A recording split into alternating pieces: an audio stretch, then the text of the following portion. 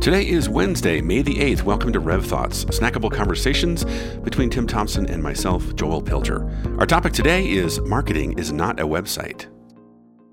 So Tim, in full transparency, I think we should tell people that this is an experiment, that you and I and our team are always having conversations, and we look back afterwards and we say, gosh, we should have captured that. Yeah, right. And it inspired this thought of, well, we have a podcast, and wouldn't it be really terrific to process a topic every few weeks that is fresh on people's minds, people are dealing with, people are asking us about. And you and I picked the first topic, and I think this is going to be our first attempt to go at it and hash it out. Well, I love this as an experiment because every once in a while, as I'm struggling to get my voice back from talking too much, I think it'd be great to have people just listen into what I've already said and have to say it again. So the more we can get that out there, the better off we are. This is yet another reason your voice is going to go out on a regular basis. Or maybe you help me preserve my voice. I appreciate whatever this experiment is. It's a good one for my voice. Well, the good news is, because I think you said you're in your car, you can actually talk nice and quiet. You don't have to project. I'll make it easy for you. Thank you. Well, I think we agreed that one topic that is, I think, an area rife with, what's the right word? Misunderstanding, maybe, is this question of marketing, because you and I often find ourselves talking to people who see marketing as a bunch of tactics and things that you just do because you're in business. But then there's this idea that you and I keep saying, no, marketing is actually a strategy. And we said, let's make that our topic for this first conversation. That, what does it mean? What marketing is a strategy? What does it mean? But I think you have a story you were going to, or an example you were going to give to sort of set this conversation up. Yeah, I mean, I guess I have a story. It actually was more of like just a conversation I had with one of my clients recently. They asked me, I guess that in a basic way, they asked me who should be in charge of our website. And what they were trying to figure out is maybe like an operational function, who uploads the files or who updates it or something along those lines. Like when they ask who should be in charge of the website, I'm pretty sure what they're wondering is, hey, how do we keep it up to date and who should we assign it to? But you and I, when we think about marketing, we're not really that concerned about the who. We care more of what are you trying to accomplish with your website, and then what is the messaging that you're putting on the website that makes sense. And therefore, when you reach out and you drive traffic to the website, what do you want it to say? Then I think who becomes very obvious, because whoever is responsible for, or whoever is engaging that previous conversation to drive the traffic to the website is the one who should be in charge of the website, because it's a continuation of a message that you've already started outside of the website. And I believe some of the confusion around this, and Joel, you and I have laughed about this over the years, is that people want to imagine, like, if you buy Google Ads or if you have a really good website, people will just like type your URL into a browser and they're just going to show up your website. They've never talked to you before. They've never engaged you before, but you overwhelm them with the pretty pictures. And because it's so beautiful and because it's perfect, they're just going to call you and start handing you money as a job. Wait, you're saying that's not true? Maybe for Amazon.com, that might be true, or maybe Apple, maybe. But even like, let's say Apple, right? Let's say that as a company. The reason I go to the Apple website is because I heard outside of that, my engagement with the website, that they came out with a new product. And so I go to the website curious about what they have to offer or what this new product is. And when I get there, I'm not disappointed. It carries on the same professionalism and method and design nature the company is known for. But I was already won over at a curiosity before I got there. Well, I think you're making obviously an important distinction, that there's a why, like a shared belief and mission and purpose with something like Apple that far precedes you ever interfacing with a website. But I always like to challenge assumptions. So when somebody says, who should update our website, I might come back with a question called, well, why do you even have a website? Like, why have one? And because there's sort of this assumption of like, well, That's what companies do. They have websites. And to your point, I would say, really? Why? Because people just magically land upon it, see our beautiful portfolio, and they call us. And that's when the owner will often say, oh, well, no. And we start digging deeper and we ask questions like, oh, you mean there's actually a purpose? And the purpose has to do with pushing our positioning out into the world, having a message, really starting conversations with people, creating curiosity. And it's like, oh, well, if that's the purpose of a website, like you're saying, the question is less who should be updating it, but why is updating it even part of a larger strategy? How does it fulfill the mission of why we're doing this and why we're marketing? So kind of to bring this point a little bit stronger, and then maybe we could pivot into where we would actually talk about websites, is that this client engaged an outside service company, and that outside service company wrote a proposal. And I'm just going to read to you from the proposal so you kind of get the nature of the way they were trying to solve a problem of a website and then how we might solve it differently. The proposal they got from this outside vendor was, number one, authority preservation. And it says, we will review the old site's baseline. We also catalog the URLs, metadata, and we'll drive some of the architecture and targeting as well as specific elements as the launch checklist. So that's what they're worried about, the URL and the metadata. Step two, targeting and architecture. Defining the sitemap, we will define primary targets, and then we will, from a standpoint of an analysis, look over the metadata and customize the analytics to make sure we're meeting the objectives.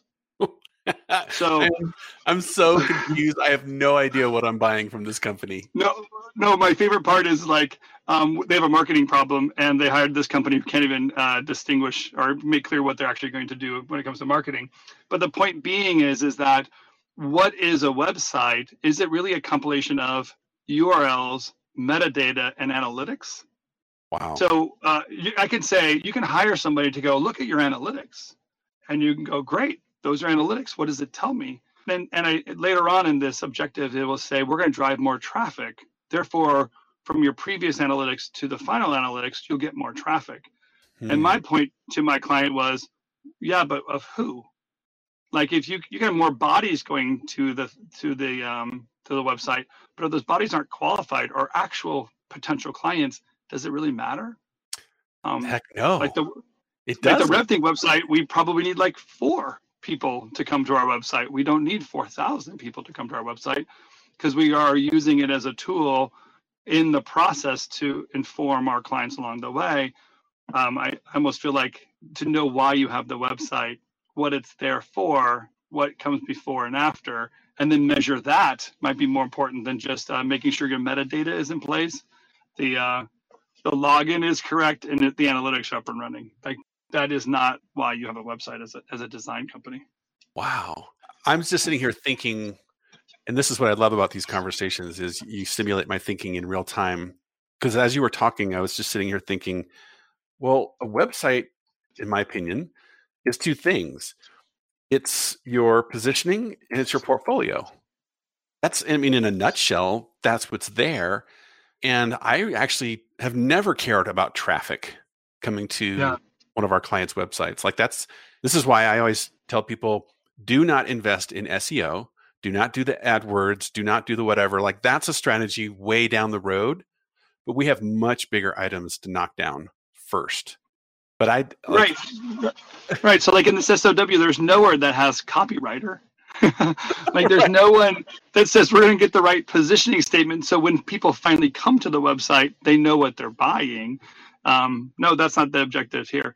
And we're using this example, but Joel, I think over the years, you and I know that many people believe more traffic or analyzing the traffic is some of the objective of having a website. And what you and I have learned is it's more about what your positioning of your company, the clarity of the services and value you provide to your clients, examples of that, so clients can see themselves in that work, and therefore they know where to engage you and how to engage you. And it's an example of the relationship you're going to have with them, and who they're going to be for you, and you're going to be for them. Yeah, I remember there was there's a big trend these days that's all the rage called inbound, right? And I know you know this, but for everyone's benefit, there's this school of thought that says if you publish articles and thought leadership and you have a great blog and you have all this stuff out there and you do good SEO and you run AdWords, people will find you and your phone will ring. And there's a whole, I remember there was a whole rant that our friend David C. Baker did about this approach. And he even named names. He talked about HubSpot because HubSpot's a big sort of CRM that's built around this whole theory of inbound for marketing agencies and advertising agencies.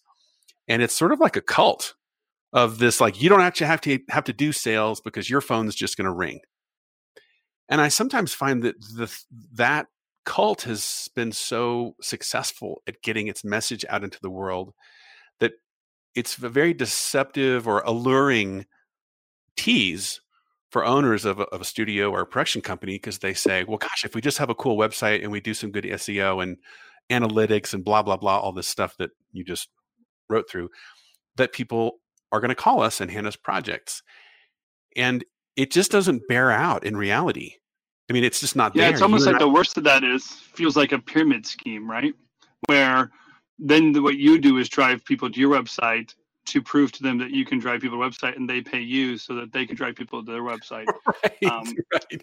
Like a Ponzi scheme or something. Yeah, exactly.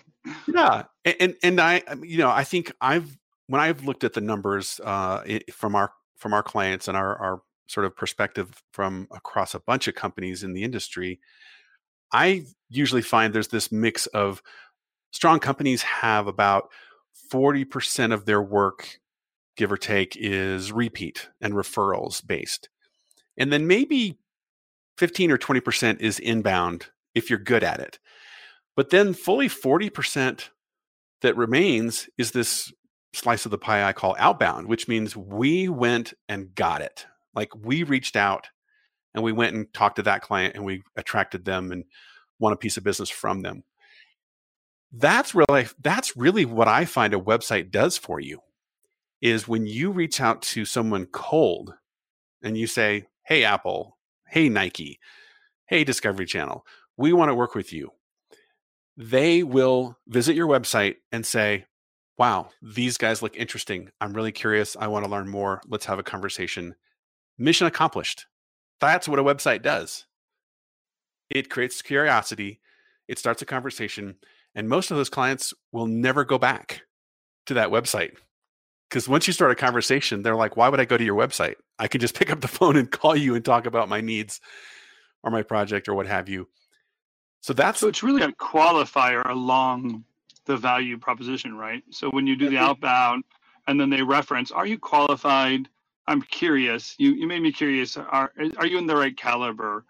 But there's the other side of qualified too, which I appreciate when you kind of teach this at the conferences, is that it's not just the company being qualified, the vendor or the service person being qualified, but it's also qualifying your clients. It's also clients saying, wow, they look too expensive for me.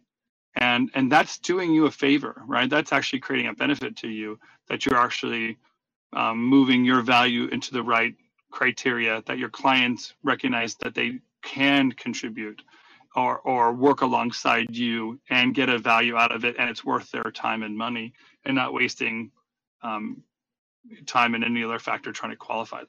Yeah, well, maybe expand on that. Like, why would it be a good thing for a company to go to a studio's website and disqualify themselves and not call you? Because if I'm an owner, I think, no, I want to talk to, I want every project, I want every job, I want every check coming my way. Well, think of it like this, right? This is the easiest way to think about it. Imagine a client going to your website and you look too cheap, or you look less expensive than you are. Can you imagine the hurdle you have to overcome if they think that they can get away with something that won't cost them much, and then you are actually trying to upsell them into a higher value pyramid or higher project proposition than they were planning on because they came across your website and you talked about you're the low price leader in these categories. Well, this is, yeah, because there's all these words that I think, especially owners, this is where we get to the question of who should do the website. Sometimes owners have to get out of their own way. Because I'm thinking of specifically a client that I'm working with internationally where they have language on their website, positioning language, that they think it looks like, hey, we're really helpful, we're very service oriented. But what I told them was, no, this makes you look subservient and cheap. Like we'll help, we can come into any point of the process and help with any part of the project necessary. And, this type of thing. And I said, wait a minute, this is disqualifying the clients that you actually want, who have big, scary problems, and you want to handle the whole thing. You've just set yourself up for, oh yeah, we'll take any piece of the pie. We're not the experts at doing the whole thing. We'll just take a little piece of it. So you're telling people that you're cheap. Yeah. So why don't you answer this question for us? Because you've done this successfully with many of our clients. But when you help a client with their quote unquote website, like you did laundry and like you did state, what is that process like? So a client asks you, hey, Joel, can you help us with our website? Where do you start the conversation and kind of formulate it in the right category to begin the conversation so it gets the objectives that you want to get out of it? Well, it's mostly starting with the question of, well, what's the big dream? What's the big idea? Where is that we're trying to get to in the years ahead, such that a website can be part of an overall strategy? Give me an example of that. Give me an example of a big idea, because that just sounds like some fluffy business words that you read out of Simon Sinek book.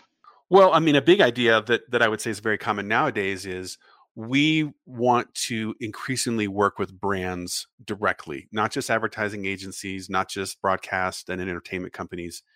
We feel, for various reasons, the need to go after brands. And then the question then becomes, okay, well, the purpose of a website is it's simply a tactic in an overall strategy called marketing. And I define great marketing as creating curiosity that leads to conversations, right? There's one of my convenient 3C things. Yeah, 3C. It's like, that's how I remember it. So my question is always, if our marketing strategy is we're going to create curiosity that creates conversations, is a website an appropriate tool or tactic as a means to that end? And the answer is almost always yes. But then we start to ask other questions like, okay, great. How can the website be a tool through which we push our positioning out into the world and back it up with a portfolio to help stimulate those conversations? Okay, so let's break those into two categories, because, again, I believe most of the folks in our industry, when they build a website, they're concerned about portfolio first. And I think we know what portfolio means, but just real quick, let's explain what you mean by portfolio. And then I want to talk really about positioning. Sure. Well, the portfolio is the body of work.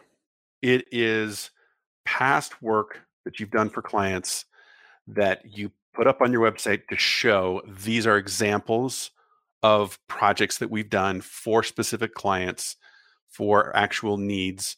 And it demonstrates any number of things. It can demonstrate your style, your aesthetic. It might demonstrate your specific technical expertise. It might demonstrate any number of characteristics about your expertise. So what I love about your explanation of positioning and the reality, portfolio, and the reality of what's necessary in portfolio is the fact that it's supposed to demonstrate. So I would say if you are a person building a website and you put something on the site in your portfolio category, you should know what it demonstrates. It should have a specific reason. Just because it's the latest job doesn't mean it qualifies. I'm chuckling because, Tim, I was so guilty of what you just implied there in the past. Back in the day when I ran my studio, it was like, we just finished this project, quick, get it up on the website. We want to get it out there and get people excited. But you're right. It has to serve a purpose, because in a way, I actually just had this chat earlier today with someone. I said, look, the portfolio on your website is the what that proves your why. And here I'm referencing the famous Simon Sinek Start With Why TED Talk, that the work that you show is ultimately there to prove that you are serious about your why.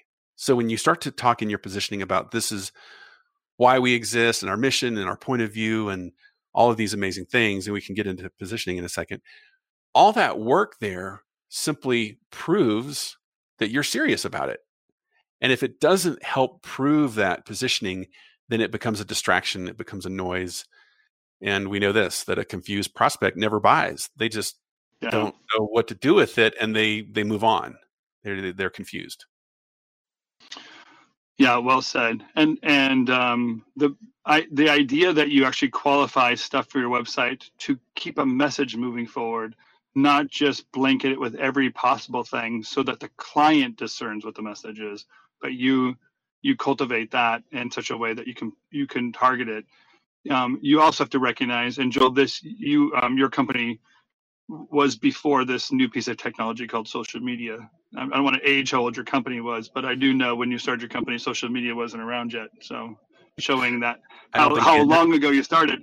But the reality is that there are actually other platforms. So you do have a platform for your latest work. It's called LinkedIn or Instagram. It will be seen and as a platform, but the website is not necessarily where that belongs. You also have email and email campaigns and email outreach to put specific reels together. So that might be even a smaller positioning or a smaller criteria that you were going after a specific project. That's what a one-off reel is for. And WireDrive and those Frame.io and those programs allow you to do that more direct targeting. The website really is about messaging, and that portfolio is part of that message. And then, of course, the other part of it is positioning. So you talk about positioning a lot. So this is your chance to say it once so you don't have to repeat yourself again, right? But That's right. Let's talk about why we worry about positioning when it comes to a website. What is positioning and how does it work when it comes to that part of marketing? Yeah, I'm on the spot right now because positioning is so many things. I'm trying to boil it down to the simplest essence. I Don't you have like 7 S's to describe it, or 9 R's? I should. Well, I would sum it up this way, that positioning overall is a strategy of carving out a position in the mind of your client that's distinct from others. So when you think of, for example, you might say in blue jeans, there's Calvin Klein and then there's Levi's. Well, one is clearly positioned as a fashion denim brand, and the other one is fashioned as an all-American everyday denim blue jean brand. That's positioning. It's like in my mind, okay, I know where they are, what they're about, and then I know what the other one is. And I can understand how they relate to one another. So when it comes to a creative company, positioning is something that obviously, this is why we're big advocates of having a narrow positioning. Is the more narrow your positioning is, the more likely you are to carve out a very distinct place in the mind of your client. And the really important thing here is to recognize that positioning is what enables you to break through and start a conversation. It's not the end all be all. Because you know this, Tim, owners always have this fear of, yeah, but if I'm narrow, people will only call on us for that type of work. And then we're going to lose all these opportunities. And I there's so many flaws behind that. We can unpack that. But just to keep it on point, that's really my definition of positioning. It is, what's your message that carves out a distinct position in the mind of your potential client that's different relative to other competing firms? I love that idea, because the worst thing that you can do, maybe not the worst thing, but a sin most of us commit when thinking about a website is looking at our competitors and then saying our competitor said this, our competitor does this, therefore we should match it. And what happens when you follow that logic or that lead is you become like others. And that opportunity for unique positioning goes away because you're blending in. So you can look at others and admire the work they're doing, but most likely what you admire is that they are unique, and your goal has to be to stand alone and be unique as well. Well, here's the acid test. Can you take some other firm's name and insert it on your website's positioning language, your About Us, and it still works? And if it works at all, you have more work to do. Like, you should not be able to just take out your company name and insert another company name and it works. If that's the case, you've got more work to do, because really all you've done is stolen either somebody else's positioning, or you've just used cliches and stereotypes like storytelling and collaboration and teamwork and blah, blah, blah. And these are all completely worthless words when it comes to positioning. But like you said, we use them because they seem to be terms that everyone else is using, and they're all getting work and they all have cool clients. So I guess that's what we should do. Well, and the same exact exercise, but in reverse, would be if someone were to take the text off of your website and put it on theirs, would you identify it as plagiarism? Right? I like that. That's a good standard. Yeah, I've been in a situation where someone has called me and they're being sued because they had copied someone's website. And they were actually identified as plagiarizing because it was so unique what was being said, and compared to others in the marketplace. So it's knowing something and have something very unique. So when I think of like laundry and when they call themselves misfits, is misfits were put on some other person's website, you would clearly know they took laundry's idea and their position. Well, okay, so I just had a thought. You've inspired me with a really interesting notion. Yeah, maybe this is an original thought. I don't know.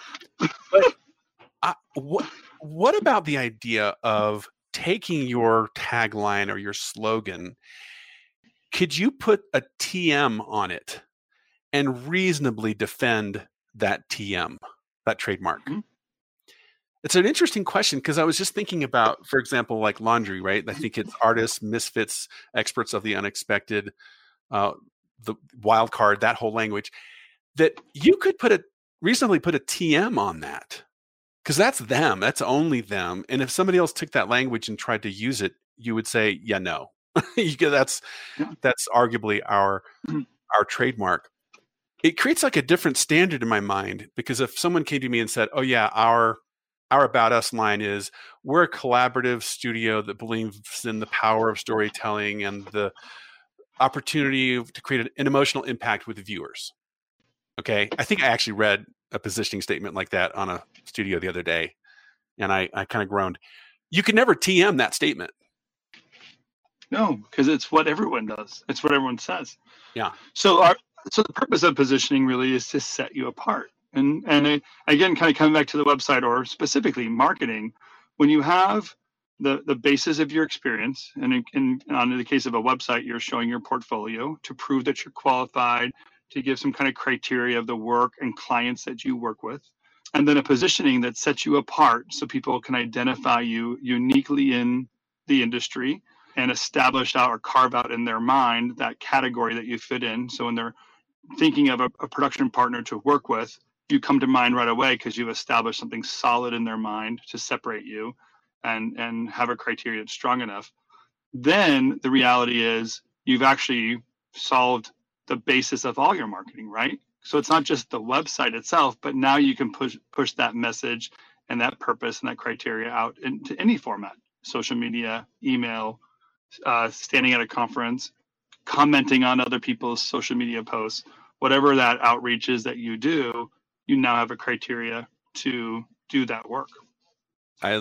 I'm so in love with what you just said, because what you did was you just revealed the strategy that lies beneath a website. A website's a cool tactic to execute a strategy called marketing. And part of marketing is this language and this vocabulary that we're going to use no matter where we are.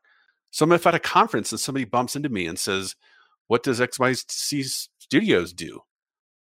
Who are you, right? It's a social media touch. It's even when I send somebody a proposal. Why is it called a proposal? Maybe it's called something else.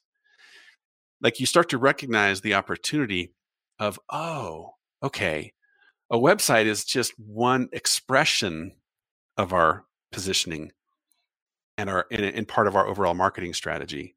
So I love what you said. That's great. Create a universe of language and vocabulary that you uniquely own. So no matter how you reach out into the world and express yourself in all these various platforms and other things, that there's this unique and distinct thing that people say, oh, that's Laundry. Oh, that's State. Oh, that's the other guys. And I have this optimistic view that, there's 16.7 million colors in 24-bit color that right. there's so many colors in the rainbow. You just have to find your color, and there's going to be people out there that connect with it and want to work with you, and they need that specialized expertise. And the narrower you are, the more they can identify you, recognize you. There's going to be plenty of opportunity. Don't worry about, oh no, we're turning away so many people in the world. Because if any one studio even captured 1% of the marketplace, they'd be a $200 million studio. Yeah. And here's, we can talk outside of marketing of what really affects us as business owners in reality is our desire is that marketing generates sales. We want marketing is the first place that we create our doubt. Like if we just had the right marketing, we would have won that project or we would have been able to get that thing. So it's the first place that we have doubt. It has a bottom line of sales, and it's our most forward-facing piece. And we have a very hard time being vulnerable to actually talking about ourselves. So it's easier to be like everyone else because then you actually don't have that criteria of judgment in trying to become unique. And trust me, I'm speaking from my heart right now. It's why I don't walk around with orange hair. There's some reality that I don't want to be that unique and stand out that much in a crowd, regardless of what I know that those who have that unique style or have that unique presence are recognized more often and more sought after. And I can tell myself, I could teach others all day long, but sometimes when it comes to just looking at yourself in the mirror, it becomes very hard. So those are other factors outside of marketing and website and whatever is that pressure of those items. Tim, do you think it's a fear of rejection that if I'm too unique, too narrow, and people don't like me, then I will fail? Of course. And look like a goofball, look like a loser. I mean, Joel, I am not immune to this, and you know it better than anyone else. The website you inherited when you joined RevThink, I had this I had this marketing strategy of I was the best kept secret. So you had to know me to hire me. I was more of the fixer kind of guy, and I had a unique place. I was getting results. There wasn't no problem. But when you started asking me to put things out there about me, I thought to myself, there's no way in heck I'm going to do that. There's no way I'm going to reveal this stuff to the world because I felt like it was close to me. I knew it provided value for the people that trusted me. I didn't know if it provided value for a general audience. And I didn't want to dumb down my message for everyone in such a way that I was pandering. I wanted to, I feel like what we provide is unique, and I feel like our heart is so much into the work we're doing. There's absolute understanding of belief in the product, belief in our clients, purpose and compassion and strength that comes to assume that anybody can just consume it. I didn't like it. So yeah, no, it's very vulnerable. Well, I'm chuckling because I'm thinking of the numerous occasions when you and I have been somewhere in the world and you have to do a bit of clothes shopping, and you always remark, why is it everything I end up with is blue? I think my entire closet is blue, and this is Tim's positioning problem, right? Dude, this is true about me, right? I've walked into stores to buy a black jacket, And then I come home and my wife says, that looks like all your other jackets. I said, no, it's not. And she goes, sure, it's blue. And I think to myself, wait, I bought another blue jacket. I looked down and I did. And in my mind, I was going to go buy a black one. Like, I have no idea what happens when it comes to that. It's exactly right. It's so crazy. So there is something to be said for momentum and habit, right? Because like clearly, if you're a studio owner, to a certain extent, part of the fear is, why would we change if what we've been doing has been working? But you and I know this, that when things start to change and things start to decline, and you do have that knee-jerk fear called, we need to figure out our marketing. We need a new website. Somebody give me a new reel. Go cut a new reel. Give me a new director I can put on our roster. I mean, it's sort of like this scramble for just give me something. Just give me something. And there's obviously something deeper there that will, I think, solve the problem and the issue, but you may have to break some habits and some norms that you've become quite comfortable with. Like another blue shirt. I feel like we're getting dangerously close to, if Ashley hears us keep on talking about this and not loop her in, she's going to be mad at us, because the tactic, the tactic of a value ladder that she is perfecting and helping others and moving them through that marketing process, so that that strategy is step by step into that language, and actually developing a relationship through marketing instead of waiting till develop a relationship through sales, becomes a part of an actual strategy, an actual step-by-step purpose and plan that you can walk through. But again, like if I talk about this too much, Ashley's gonna be mad, because this is what she does for RevThink, and she's gonna wonder why she couldn't be on this podcast with us. Well, she can. We'll just tee her up and should we loop her in right now as part of our experiment? We just start calling people out of the blue and asking them to join us. Last 5 minutes of podcast. That would be that we should start doing that, because that would be pretty fun. She might be a little mad if we don't give her at least some advance warning of, hey, you're on the podcast. Tell us what you think about topic. Cool. I say we call your mom then first. We're gonna call people out of the blue. Let's find out about Joel. Exactly. Well, look, you know what she would tell you is that there was the first 10 years that I ran my studio, I actually thought my job was just to I could be laid back and reserved, and it's sort of all about everyone else. I'm just creating the stage on which others perform after all. And then I entered this season of, you know what? I think I have to have a point of view. I think I have a strong opinion, because if I invite a senior vice president with TV network to lunch, you don't just show up and go, hey, how's it going? What's going on in your world? Like, you had better show up and have something to talk about that's provocative, that has a point of view, that you have a mission that you're trying to further in the world, or else you just blend in with everybody else. That's just like, hey, have you got a project we can help you with? I mean, that's just not what the world needs. And I don't even think it's what gets you out of bed in the morning. You don't get out of bed in the morning because somebody just has a project and you're the guy or the girl to do it, and you can do it. So sure, why not? I mean, there's just so much. And it actually doesn't. It doesn't solve the need for growth. It doesn't solve the need for revenue. It doesn't solve the need for a long-term career. You just fail across all the expectations. It feels right, and again, some of the worst habits in this is that if you look to others, they're doing it, so you feel like it must be right, but it's not. Just because a group of people are doing it, or if you want to find the lowest possible criteria to justify your existence or your strategy, you can easily find it everywhere. But trying to get people to those long-term results, which we've been able to do year after year now, over and over again with our clients, we know there's something unique. And I think that unique quality and that unique purpose and steps are what make the difference. So as it took for me to trust an outsider you to do it right, it's often good to also trust outsiders in the case of maybe our clients with us, or mentors and friends, or hiring, one agency hiring another agency is a possible tactic as well.